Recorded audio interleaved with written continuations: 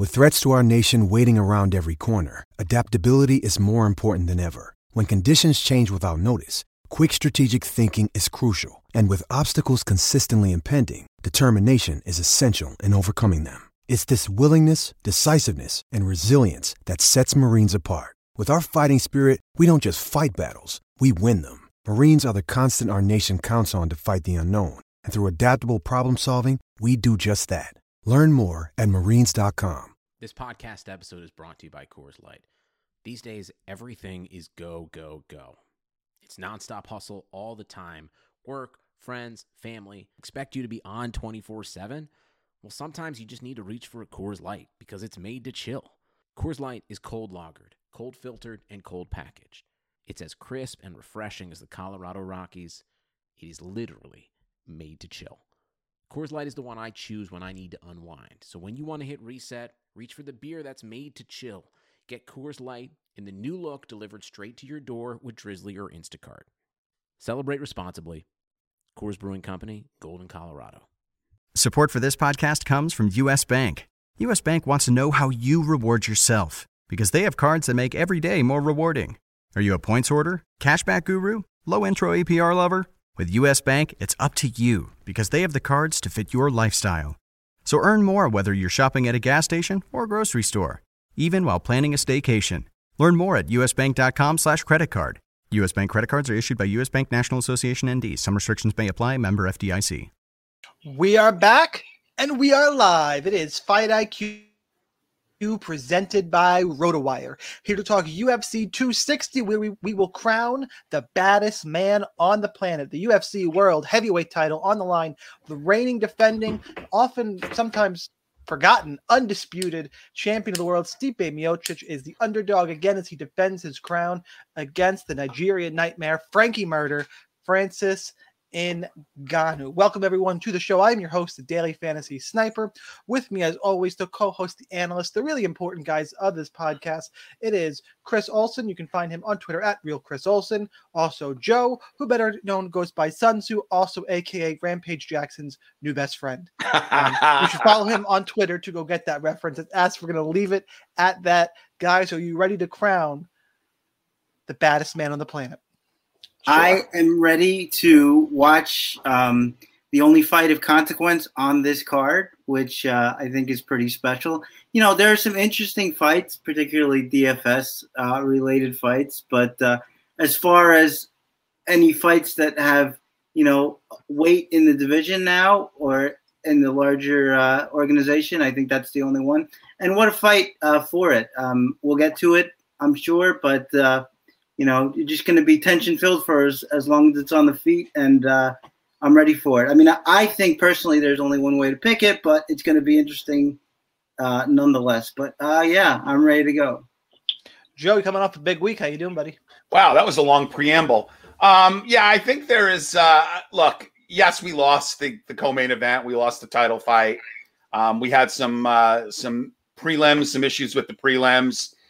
We got a 10-fight card. Let's keep our fingers crossed, keep it at 10 fights.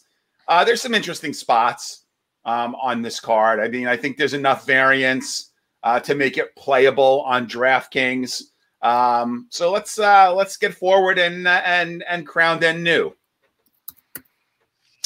Really? I have an interesting take on that one. There's an interesting DFS take to that fight, but we'll save that for the co-main event. Before we dig into these fights, make sure you go to rotowire.com/free for a 10-day free trial to all their premium content.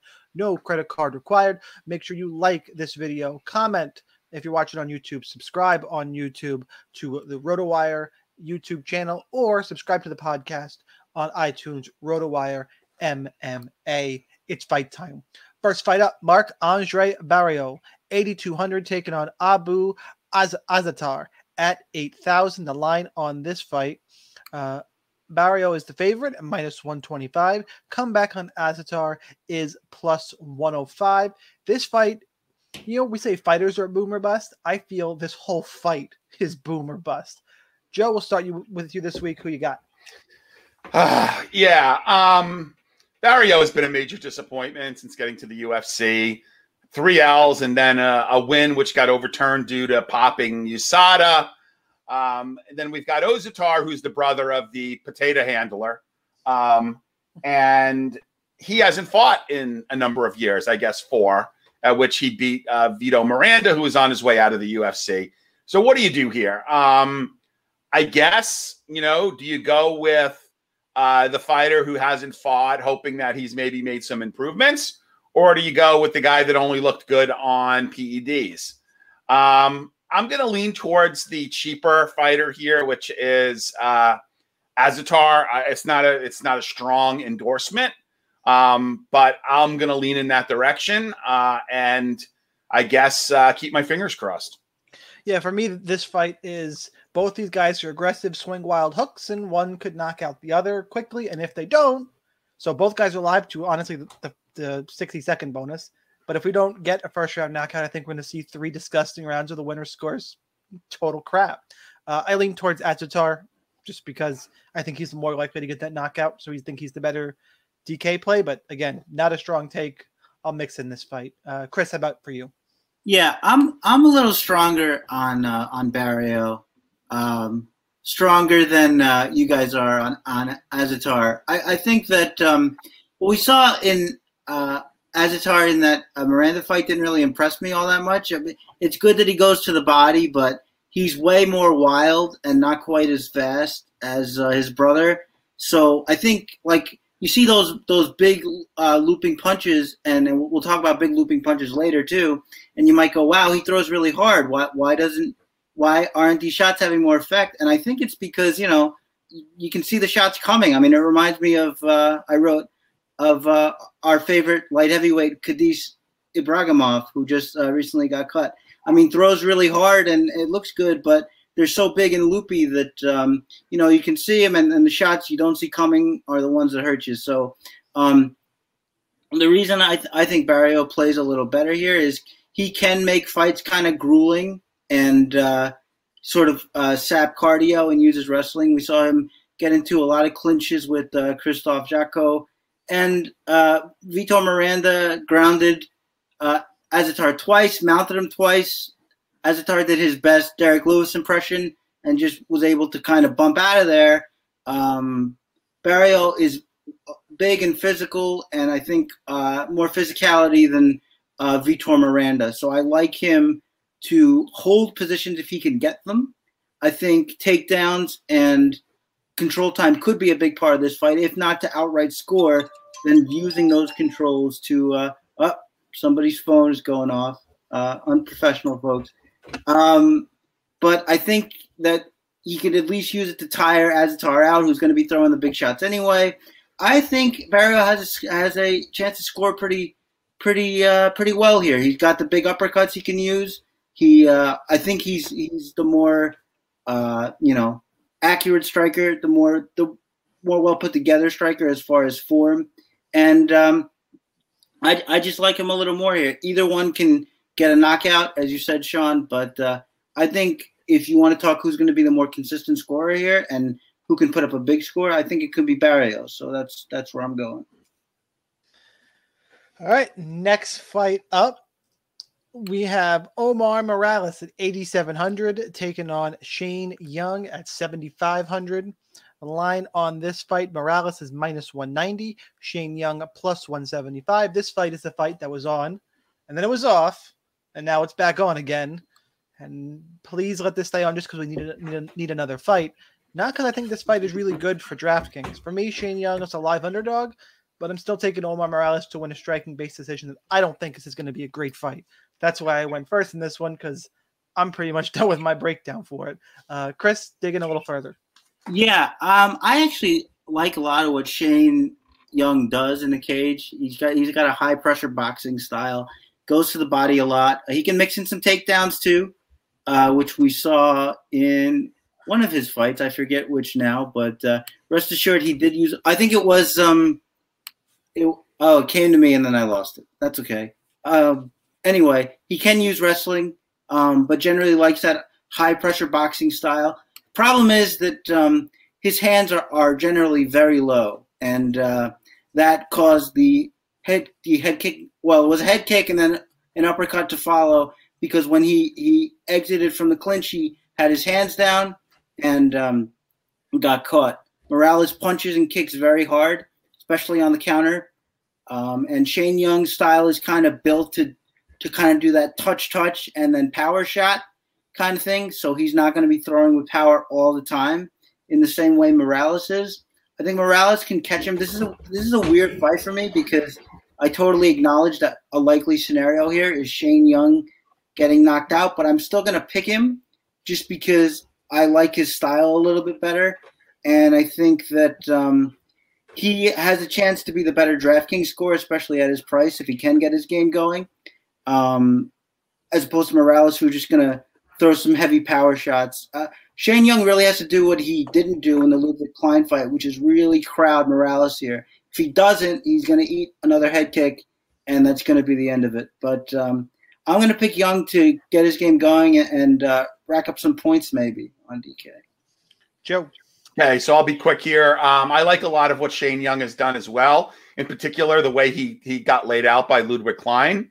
I think that Morales is the pick here, but also in terms of DraftKings, you are not going to make optimal with a decision in this fight. You need Morales to get the knockout. So if you do play Morales, you are in effect looking for the finish, which can certainly happen. I mean, we've seen an epic knockout by the courtesy of Ludwig Klein on Shane Young. I don't know if Morales hits quite that hard, but the pick is Morales here. Cautionary play for DraftKings. I think a pretty solid bet, though. I definitely like him as a bet, but DraftKings, you're playing the knockout. All right, next fight up, I'm going to talk Mikhail Oleksiejczuk at 8,500, taking on Modestas Bukauskas. Yeah, please watch your Bukauskas. Also, I wish his nickname would be Bukaki. Just lean into it. Anyway, plus then you got to hear Bruce Buffer say that shit. Yeah. Anyway, Oleksiejczuk minus 165, Bukauskas plus 155. To me, this is power against speed. Joe, who you got?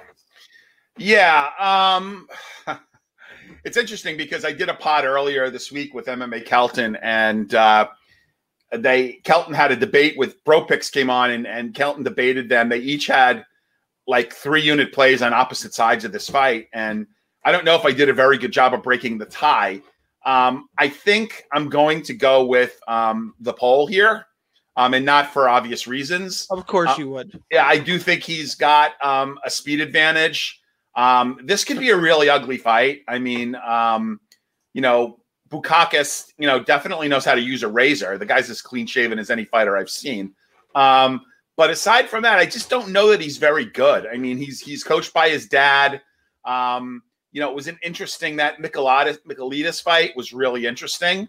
I don't think I've ever seen anyone fall through a cage door when it opened up, but that was real interesting. And he got the win there.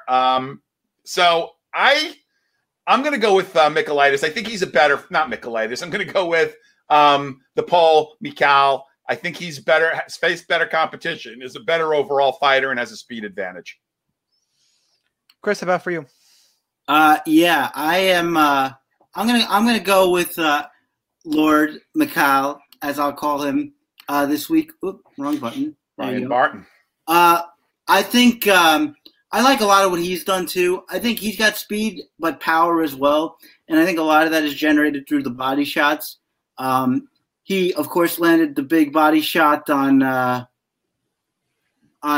what used to be light heavyweight, now heavyweight, John Vellante, and also landed a big body shot and a lot of good strikes on Ovince St. Preux before St. Preux took him down and subbed him. Jimmy Crute also took him down and subbed him. But Bukauskas is not a dedicated wrestler. I mean, if I've seen him shoot once or twice, I think that's a lot. He certainly didn't do it in Cage Warriors, where most of his career was basically people trying to take him down and then him getting back up and finishing them. I mean, he's a 1-2 leg kick, rangy fighter, uses it pretty well, but also can throw those naked leg kicks, and that's why he was getting caught over and over again by Jimmy Crute.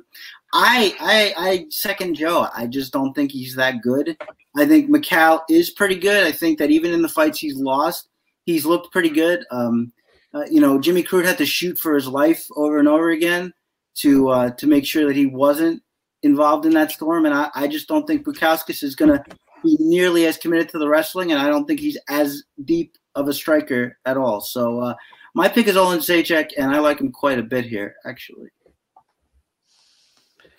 Yeah, I'm on Olen Zajac as well. I think he's got multiple paths to victory. I think he could get a takedown. He could get takedowns in this one if he wants them. Smaller guy, but I think speed advantage will be big. I don't think Bukauskas is good enough at using his range. I think he's kind of KO or bust. So give me Mikhail. I think his price, he doesn't actually need a finish. I think he'll have enough. If he wins, I think he'll have enough volume to score decent.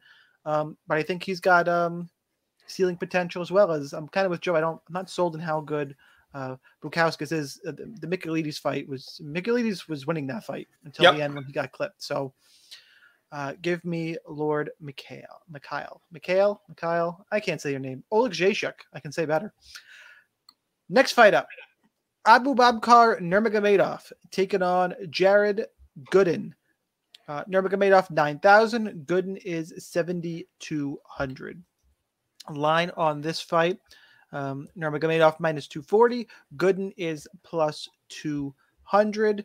Probably the weakest of the Nurmagomedovs. Going to look to grapple. Gooden will be the better striker, so it's pretty classic striker versus grappler. I think who's up first for this one? Help me out, Chris. I think you're up first.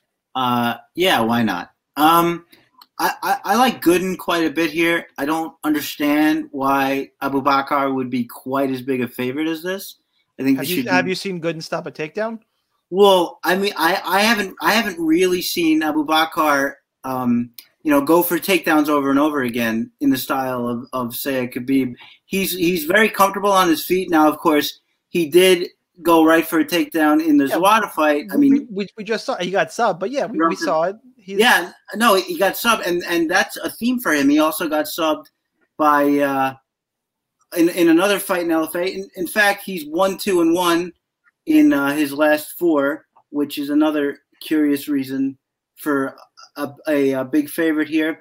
I just don't think he's comfortable in dealing with submission attempts. In his fight with Jonathan Weston in LFA, he had to give up position fighting off of Kimura. And, the fight, his last loss by sub, not Zawada, but the one in LFA, was a club and sub where he ducked into an uppercut first. So I think he uses trunk movement a little bit too much. I think he relies on it too much. And Gooden is a guy whose game I like a lot on the feet. He kind of reminds me of old Justin Gaethje, where he's just going to walk you down and keep coming and hope that you break.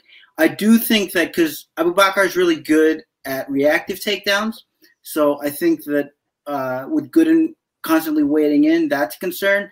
But again, Gooden has 6 subs on his record. He's not lost on the ground. He's got some guillotines in there.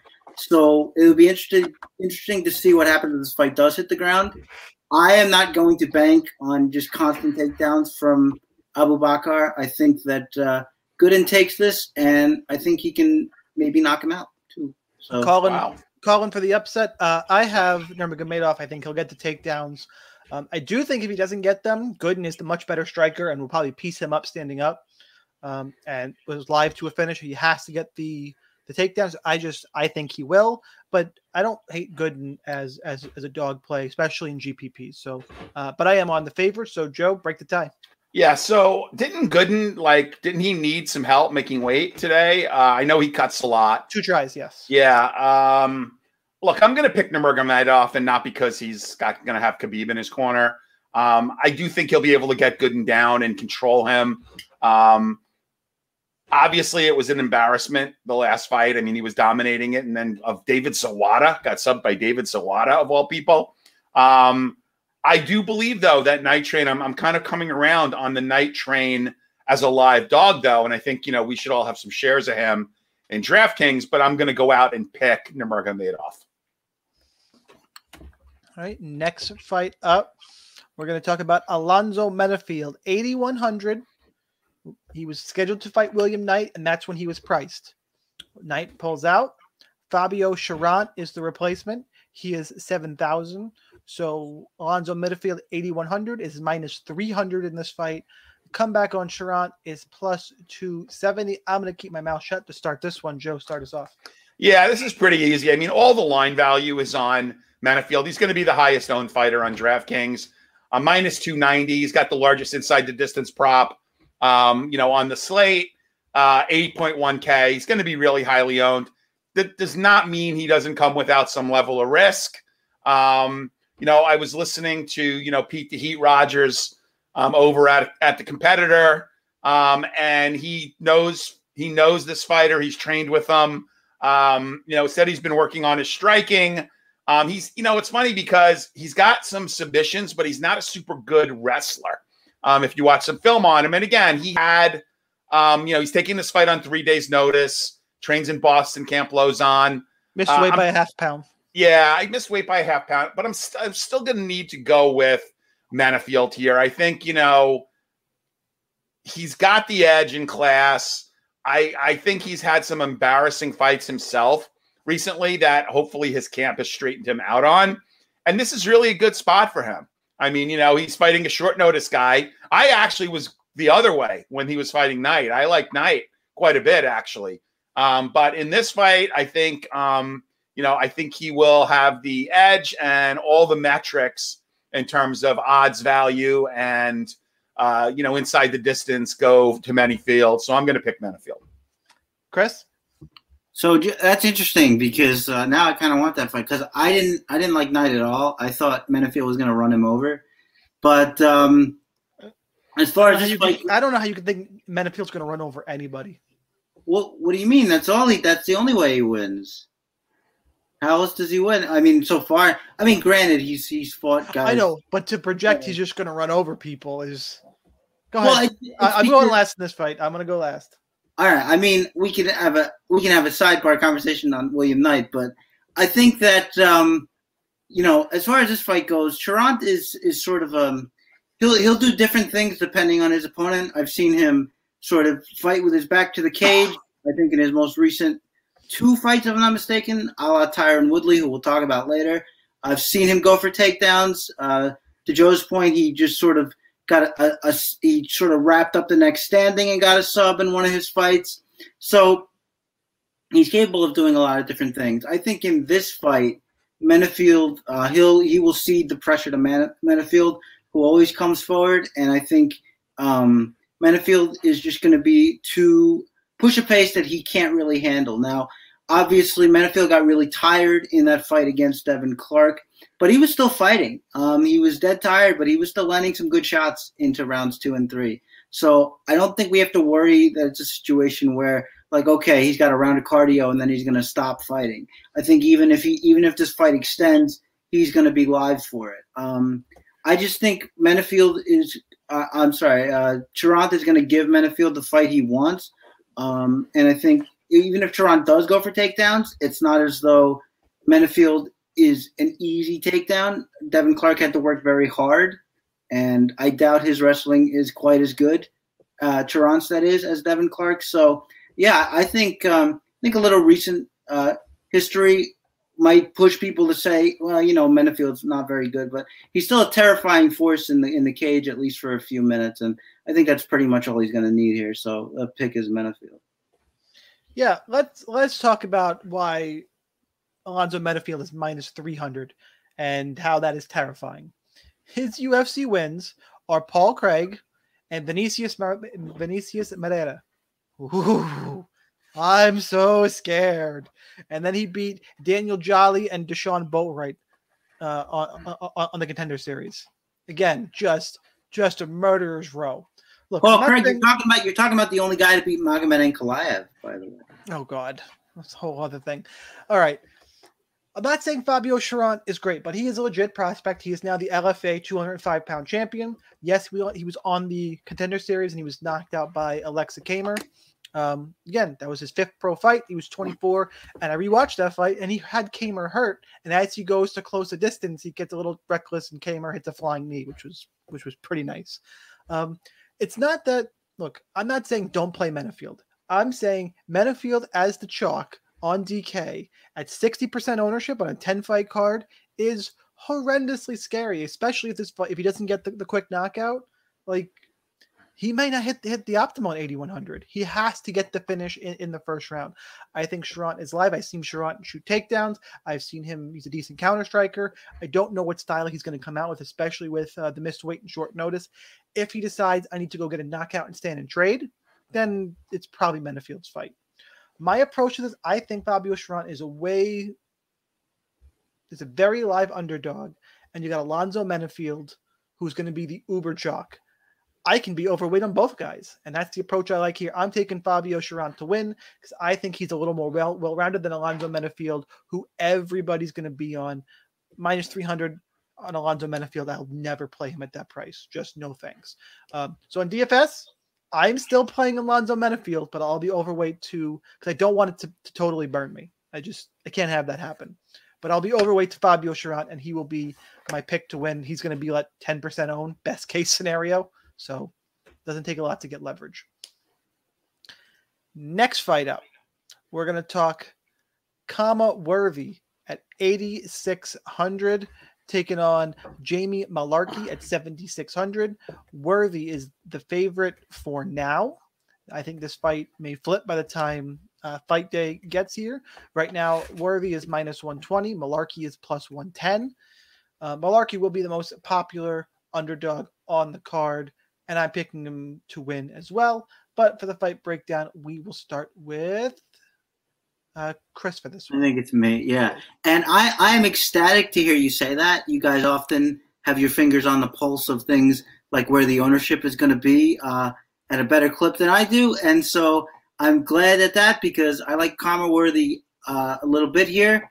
I think this is we don't talk about FanDuel too much, but I mean, if you look at Jamie Mullarkey, he shot something like, I mean, I have it in my article, but it's something like 34 times in his two fights. So, I mean, if he stuffs even half of those, which is way more than he's gotten before, I think he's at about 30%, then Khama Worthy is going to pile up the points on those takedowns and defense. But as far as the breakdown itself, I just think that, look, the first thing that I should say is that Khama Worthy doesn't have great takedown defense either. But I think that number one is that I think Khama Worthy is going to be the stronger guy, the more physical guy, so that should help him. Second thing is that we have seen Jamie Mullarkey get out scrambled in fights before, in the Brad Riddell fight certainly, and we've seen that Khama Worthy is pretty good off his back. He survived the fight against Luis Pena until he found that choke. On the feet, Jamie Mullarkey offers almost nothing. He paws with a jab and he throws a low kick, and he gets hit very, very hard. If Khama Worthy hits him in the same way that Brad Riddell did, I think he's going to go to sleep. Khama Worthy is a hair trigger counter striker, and I think that Jamie Mullarkey can throw something like a lazy jab out there and just get absolutely blasted. In fact, I'm counting on it. I think that maybe he won't stuff all of them, but I think he'll be able to get back to his feet and stuff enough takedowns where the knockout is going to present itself and it's going to materialize. So I'm taking Khama Worthy. By the way, Brad Riddell hits fucking hard. He hits hard, but he's not like Khama Worthy's. Khama Worthy's got power, but like where he caught Devontae Smith, not that he doesn't have power, but I wouldn't. Riddell could knock out Mullarkey. I'm not so quick to think Khama Worthy can do it. What I will say too is that the third round, all intents and purposes, that fight should have been stopped then. So I mean, that was a stoppage win from Riddell. I think we can agree on that. But yeah, I mean, it's a matter of debate. Put it in chat. That could be a fun thing. But I think that Khama Worthy is the harder hitter of the two. Hey guys in chat, who hits harder, Brad Riddell or Khama Worthy? I like Mullarkey. I think he'll get enough takedowns. I think Worthy's a little bit hypey in terms of just the knockouts kind of drive up lines. I think the smart money's coming to Mullarkey. I think the line should have been flipped.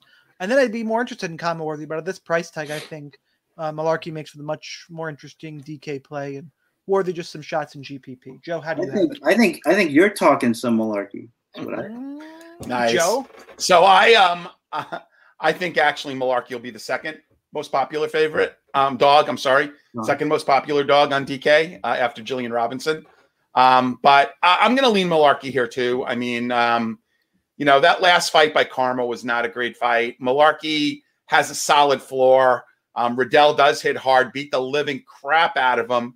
I don't think either one of these guys are long for the UFC. I think Karma Worthy had his moment in the sun.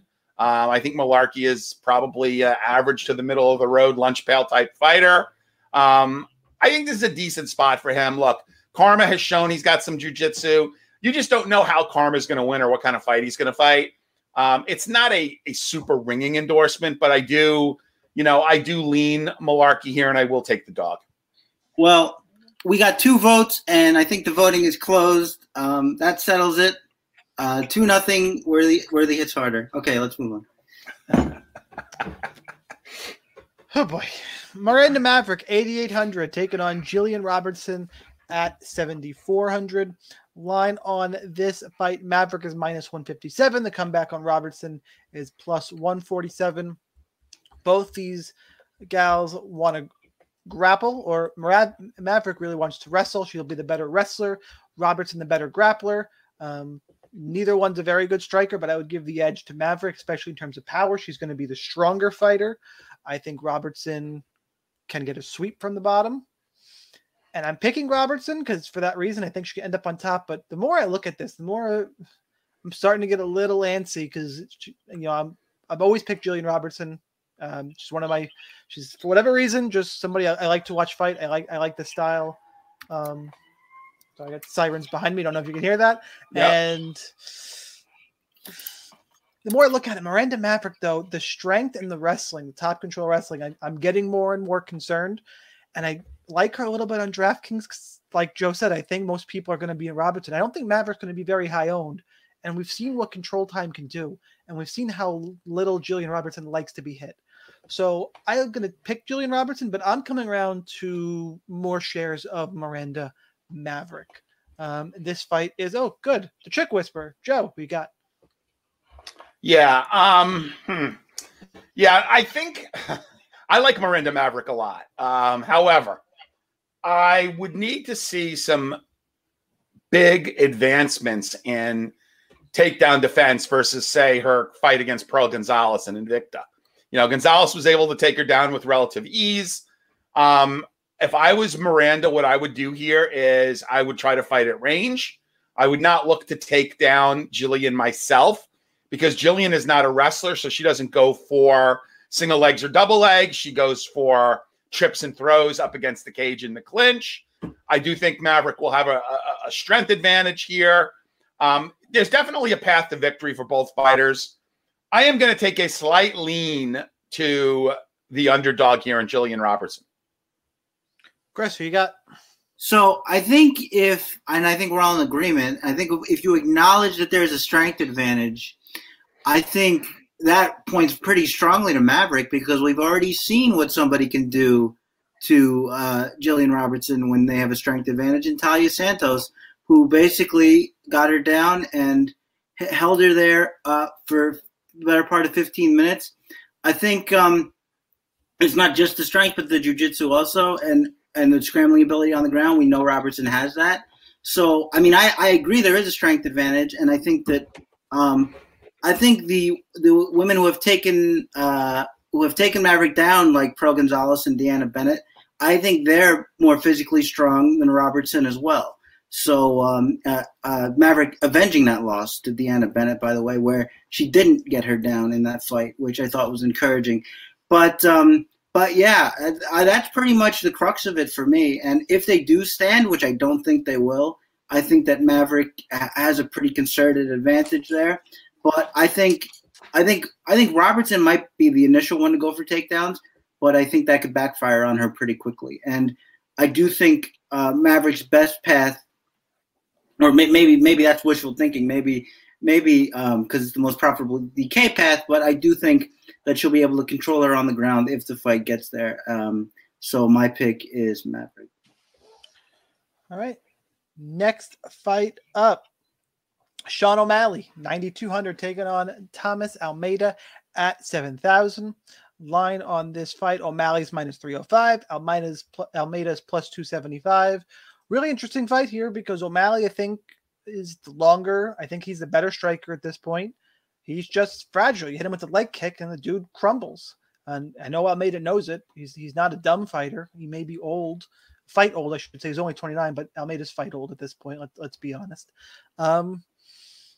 You would think technically O'Malley can win, can get a finish of Almeida, but he's also more likely to win a decision. I don't trust Sean O'Malley. The good thing is that the pricing isn't tight on this card. You can pretty much play whoever you want, especially with Menafield in the middle. I'll have some shares, but I'm really worried about this fight on both sides. I think this is a terrible cash card for the reason we'll talk about Vicente Luque later. We'll talk about Sean O'Malley. The pay-up options make me squirmy. I'm going to take Sean O'Malley, but I'm real worried. And look, Thomas Almeida is live to a first-round leg kick knockout, 100%. So I plan on being overweight to Almeida. And I'm not sure what I'm going to do with Sean O'Malley yet. I'm going to see how builds go, quite honestly. I think if I can put him in and it's leaving money on the table still, I'll do it.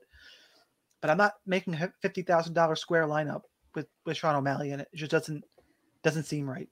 Unless my optimizer spits it in there. But if I'm hand building, I'm not doing it for sure.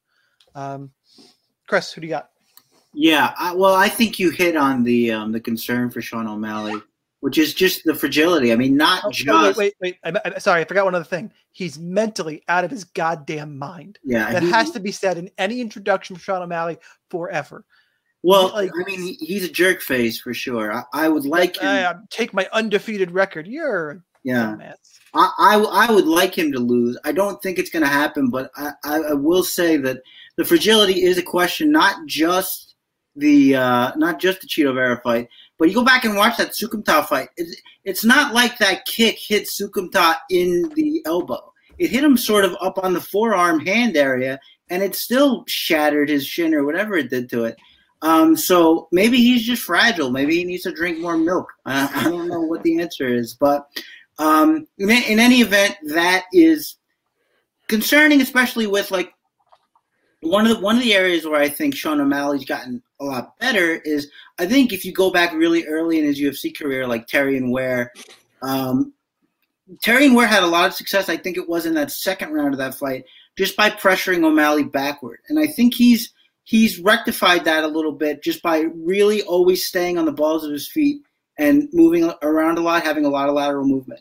Early, he was much more willing to just sort of plant and throw, and now he's constantly moving, which I think is good for him. But it also, I mean, how's he going to move around? Maybe he takes another bad step, and who knows? I mean, so that's got to be in the back of your mind somewhere. But as far as the breakdown of the fight, I mean, O'Malley just got crushed trying to wade his way inside on Jonathan Martinez. He's going to have a way more ground to cover trying to come in for Sean O'Malley here. I think he's just going to get lit on fire on the way in. I think he's going to get knocked out in this fight. I would like it. I would like to be wrong, but I think the style is bad here. I think Thomas Almeida coming back on the long layoff looked pretty bad against Martinez, and I can't trust him here, especially against the more rangy fighters. So I'm going Sean O'Malley. Joe, who you got? I have O'Malley by finish. I think O'Malley's more live to a first-round finish than Almeida. Look, I think Almeida's game is to avoid punishment, or I should say path to victory, not game, is to avoid punishment and work the leg kicks. So I see Almeida more – I see his path to victory as more wearing Sean O'Malley down than actually getting a quick KO. And that's his path to victory. However, to Sean's point, to Chris's point, smaller octagon. I like O'Malley bum rushing Almeida and getting the quick finish. Almeida has really deteriorated since, look at his record in hindsight. His opponents are not all that good. He's lost pretty much every step up opportunity he's taken. So give me Sean O'Malley here to get the early finish. I want to address what Tajik said. Uncle Chael is also undefeated, and Uncle Chael is one of my favorite fighters, but Uncle Chael is clearly shtick. Like, I think O'Malley's he's not right. Yeah, no, he's not kidding. He thinks something is not right. So anyway, next fight up, Co-main event time, Vicente Luque, 9,100, taking on Tyron Woodley at 7,100. Luque is the favorite, minus 230. Comeback on Tyron is plus 210. The former welterweight champion, the now rapper, Tyron Woodley, stepped down in competition. Vicente Luque can be hit, but not a lot of activity, not a lot of wrestling. It's hard to judge Tyron Woodley and what he is. I'm going to take Luque here, but it's an interesting one in terms of DK. I don't have a strong read of how this fight's going to go. I actually think it's more likely Luque wins decision or a late finish, and this fight's not going to score great because that's just what Tyron Woodley does. So, I mean, I'm picking Luque, but I actually don't. This is the first Luque fight in a while I don't love for DK. Joe, who you got? Yeah, so I have Luque as well. I mean, look, I don't know how shot Tyron Woodley is. Yes, this is a step down in competition off of Colby Covington, Gilbert Burns, and Kamaru Usman. He's not fighting a chain wrestler. He's fighting a striker. However, he is fighting a striker that's pretty accomplished at Brazilian Jiu-Jitsu. So if, God forbid, Woodley does decide to use his wrestling and does get down, Luque. Luque has got a shot to sub him. We've seen Woodley get subbed before. I obviously, if it stays standing, I like Luque, the volume and, the sheer determination. But he has been hurt before. And, if Woodley is not totally shot, can he land a big punch? Sure. But, Luque has been a money machine for me. He's only lost to a very crafty, sugared, Wonder Boy Thompson. So I like Luque here. I mean, again, would I be surprised if Woodley was able to pull something out? No, but I've just not had any encouraging signs of what Woodley can do since the Darren Till fight. And Till is far worse on the ground. Till has got essentially no ground game, and he had a really bad weight cut going into that fight as well. So I hate Darren Till, and I was all on Woodley in that fight, but give me Luque here. Chris, who you got? Yeah, I think first, I think I'm going to check something here. I don't believe you might be referring to the Colby Covington fight, but I don't think that was ruled a sub. I think it was KO rib injury, so I don't think it's ever been sub. Yeah. Yep. And before you go into your breakdown test account, which is clearly somebody on, I don't know what that is on YouTube. Who manhandles T Wood isn't a high level wrestler? Who has he fought recently that hasn't been one? That's who's in front of him, and who hasn't hit Luque with a big shot? Everybody. Yeah. Here's the thing: Tyron Woodley's got to throw a big shot. He has thrown like no strikes. Like he knows he's fist fighting, right? I'm not sure. He might have forgotten. So no, you're right. Look, Luque has taken damage from Barberina. He's taken damage from Price, but he's always come back. And Woodley has not been in a striking affair since Crocs were cool. He's live to a knockout, sure, but I hate relying on that. I hate when guys are KO or bust. So yeah, I'll have some shares, 10-fight card, and he could land a big shot, but yep. I don't know. I'm 38-year-old welterweights. No thanks. Sorry, Chris. Go ahead. No problem. And I hope whatever you're testing goes well there, my friend. Thank you for the question. But or the comment, question and comment. But I think that I don't think those comparisons really work, just because all those fighters are way more active.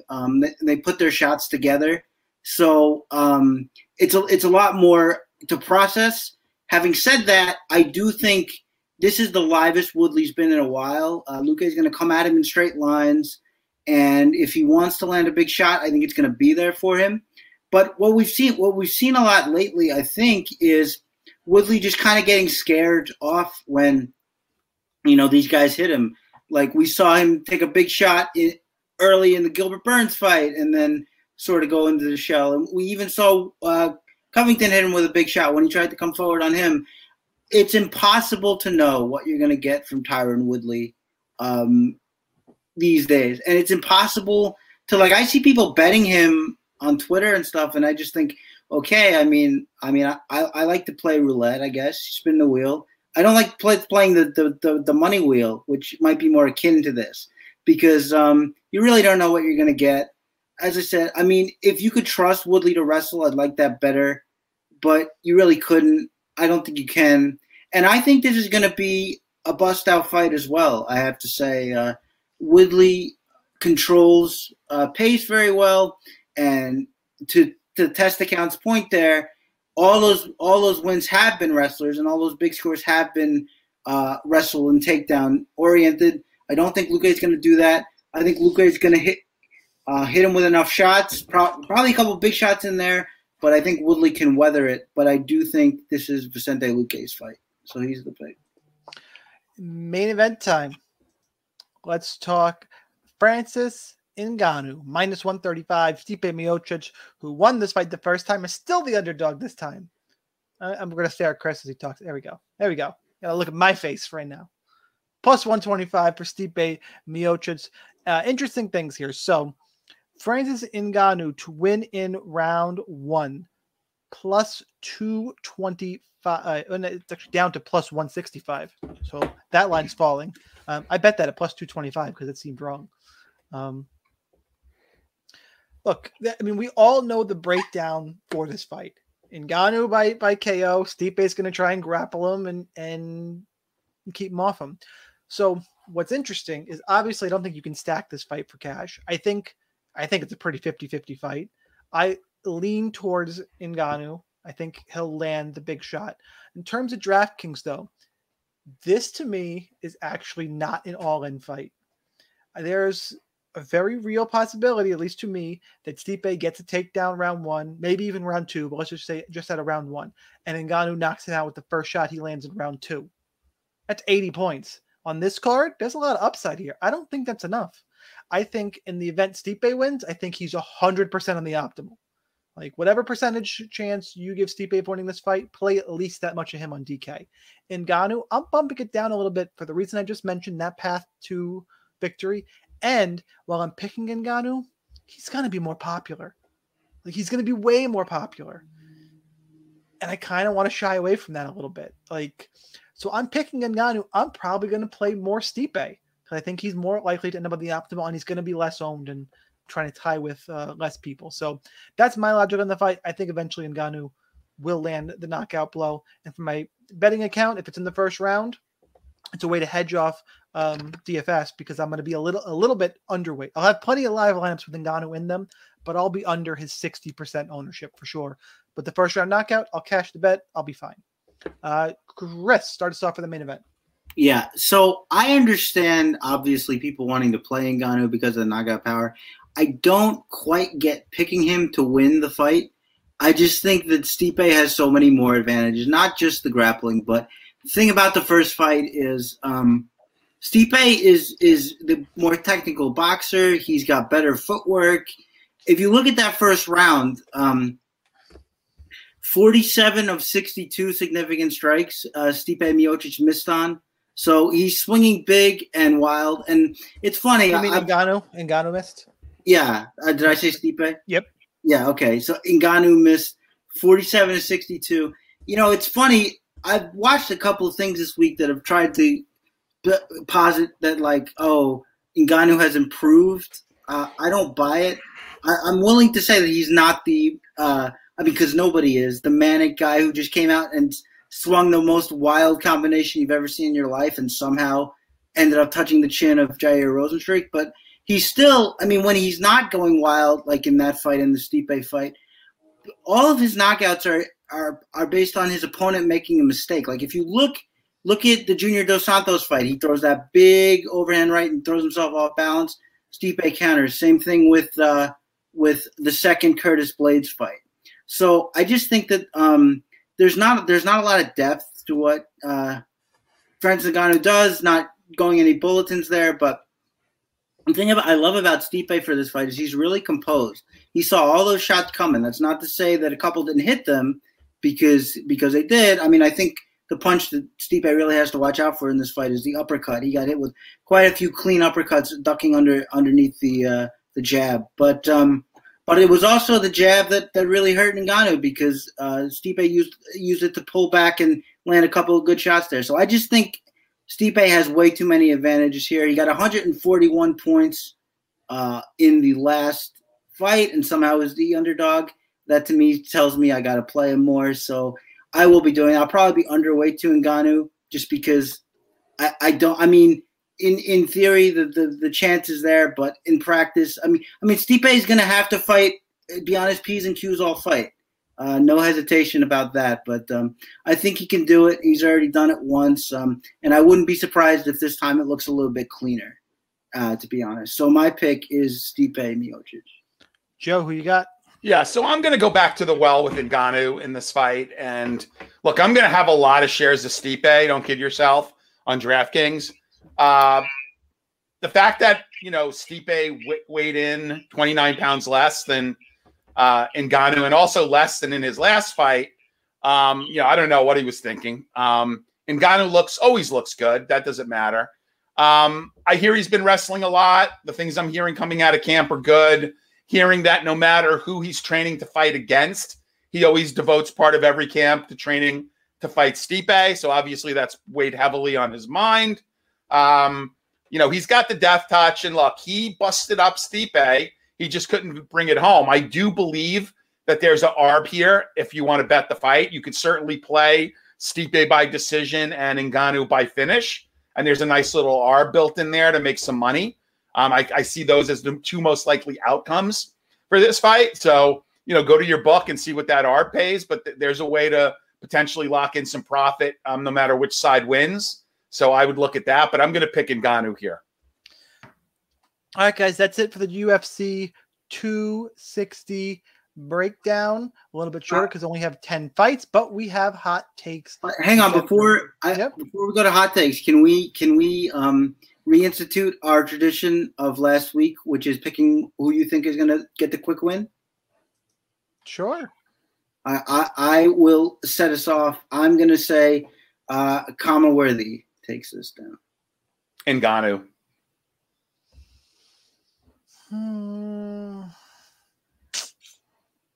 Let's go. God, I want to be a little different here. I almost want to just say Jamie Malarkey, but that's not going to happen. Say Jillian Robertson and get it over with. No. That's I'm getting more and more concerned about my girl in that fight. I really am. Like I'm really worried about that one. You know what? Lord Mikhail. Oh, there you go. Yeah, it's a good one. An under-owned one. Hot takes in chat. Fire them up if you got any. We'll read a couple out. Anybody got one locked and loaded? Not yet. I'm looking right now. How hot is Malarkey by finish? I mean, none. Not even a little. Not even a little. Really? I meant Malarkey. Oh, I meant the other way. The other way. Still no. Really? I might have to check on that, but I'll take your word for it. That's definitely okay. So then, how about good and finishing Abu Bakr there? Yeah, that definitely qualifies as a hot take. Okay, that's fine. We'll take it. Winning DraftKings lineup will have at least $1,200 left on the table. That's nice. I like that. Wow. That is something. I am close to my hot take. Kill some time here. Let's go to chat while Joe's finishing up. Tajik, Woodley in the optimal. Power bar KO. It's power bar. Help me out. Power bar is Andre Barria. Oh, Barria. All right. That's all right. Clever. Okay, I'm going to go. Is that power bar filled with androgen? It could be. That's bar? how he got his last knockout. I'm going to go Jillian by sub plus 350. I think that's a pretty solid line. Yeah, it is. And well, I mean, the thing is, Maverick's never been sub, but I mean, that's the way she wins. So. Yeah, right. Definitely. All right, guys, make sure you go to rotowire.com/free, 10-day free trial to all their premium content, no credit card required. Like, comment, subscribe, follow all of us on Twitter. Appreciate all the support. We'll catch you for the next edition of Fight IQ for UFC 261. Good luck in those. Oh, God, Tajik, you judged. I'm doing the close, and you got to type that. 2 fights ended in a no contest. Oh. That is let's we can expand on that. Eye pokes or groin strike. So you know what? I said something on the DFS Army podcast the other day or last night. I also have this vision in my head of Stipe going for a takedown up against the cage and Ngannou going for one of the elbows. Yeah. And smashing the back of the head. And Stipe ending up unconscious and they actually calling it back of the head. And we get a DQ winner or no contest or something. Yeah. Something wild like that. Test account says Robertson wins. Single leg there all day. All right. Fair enough. I hope you're right, because I was all about Robertson. The more I think about that fight, the more it scares me. All right, Tajik, I'm going to try to not let anything else screw me up. I like, comment, subscribe. I did all the fun stuff. Good luck in those contests. Knees, knees, knees for my boys. Good luck. See you next time. Peace. Thanks, everybody. Everyone is talking about magnesium. It's all you hear about. But why? What do we know about magnesium? Well, magnesium is the number one mineral that 75% of Americans are deficient in. If you are a woman over 35, magnesium will help you rediscover balance, energy, and vitality. Magnesium supports more than 300 enzymatic reactions in your body, including those involved in hormonal balance. From functional medicine doctors to mental well-being and female hormone experts, we all know that magnesium is the one mineral to improve all aspects of well-being and health. But which one? Magnesium Breakthrough from Bioptimizers, the trusted choice recommended by leading experts with 7 best-absorbed forms of magnesium to ensure your body receives the support it needs for overall well-being. Go to bioptimizers.com/balance today and use code BALANCE10 for 10% off. Support your journey to wellness at bioptimizers.com/balance. Magnesium Breakthrough from Bioptimizers, your foundation to optimal health and vitality.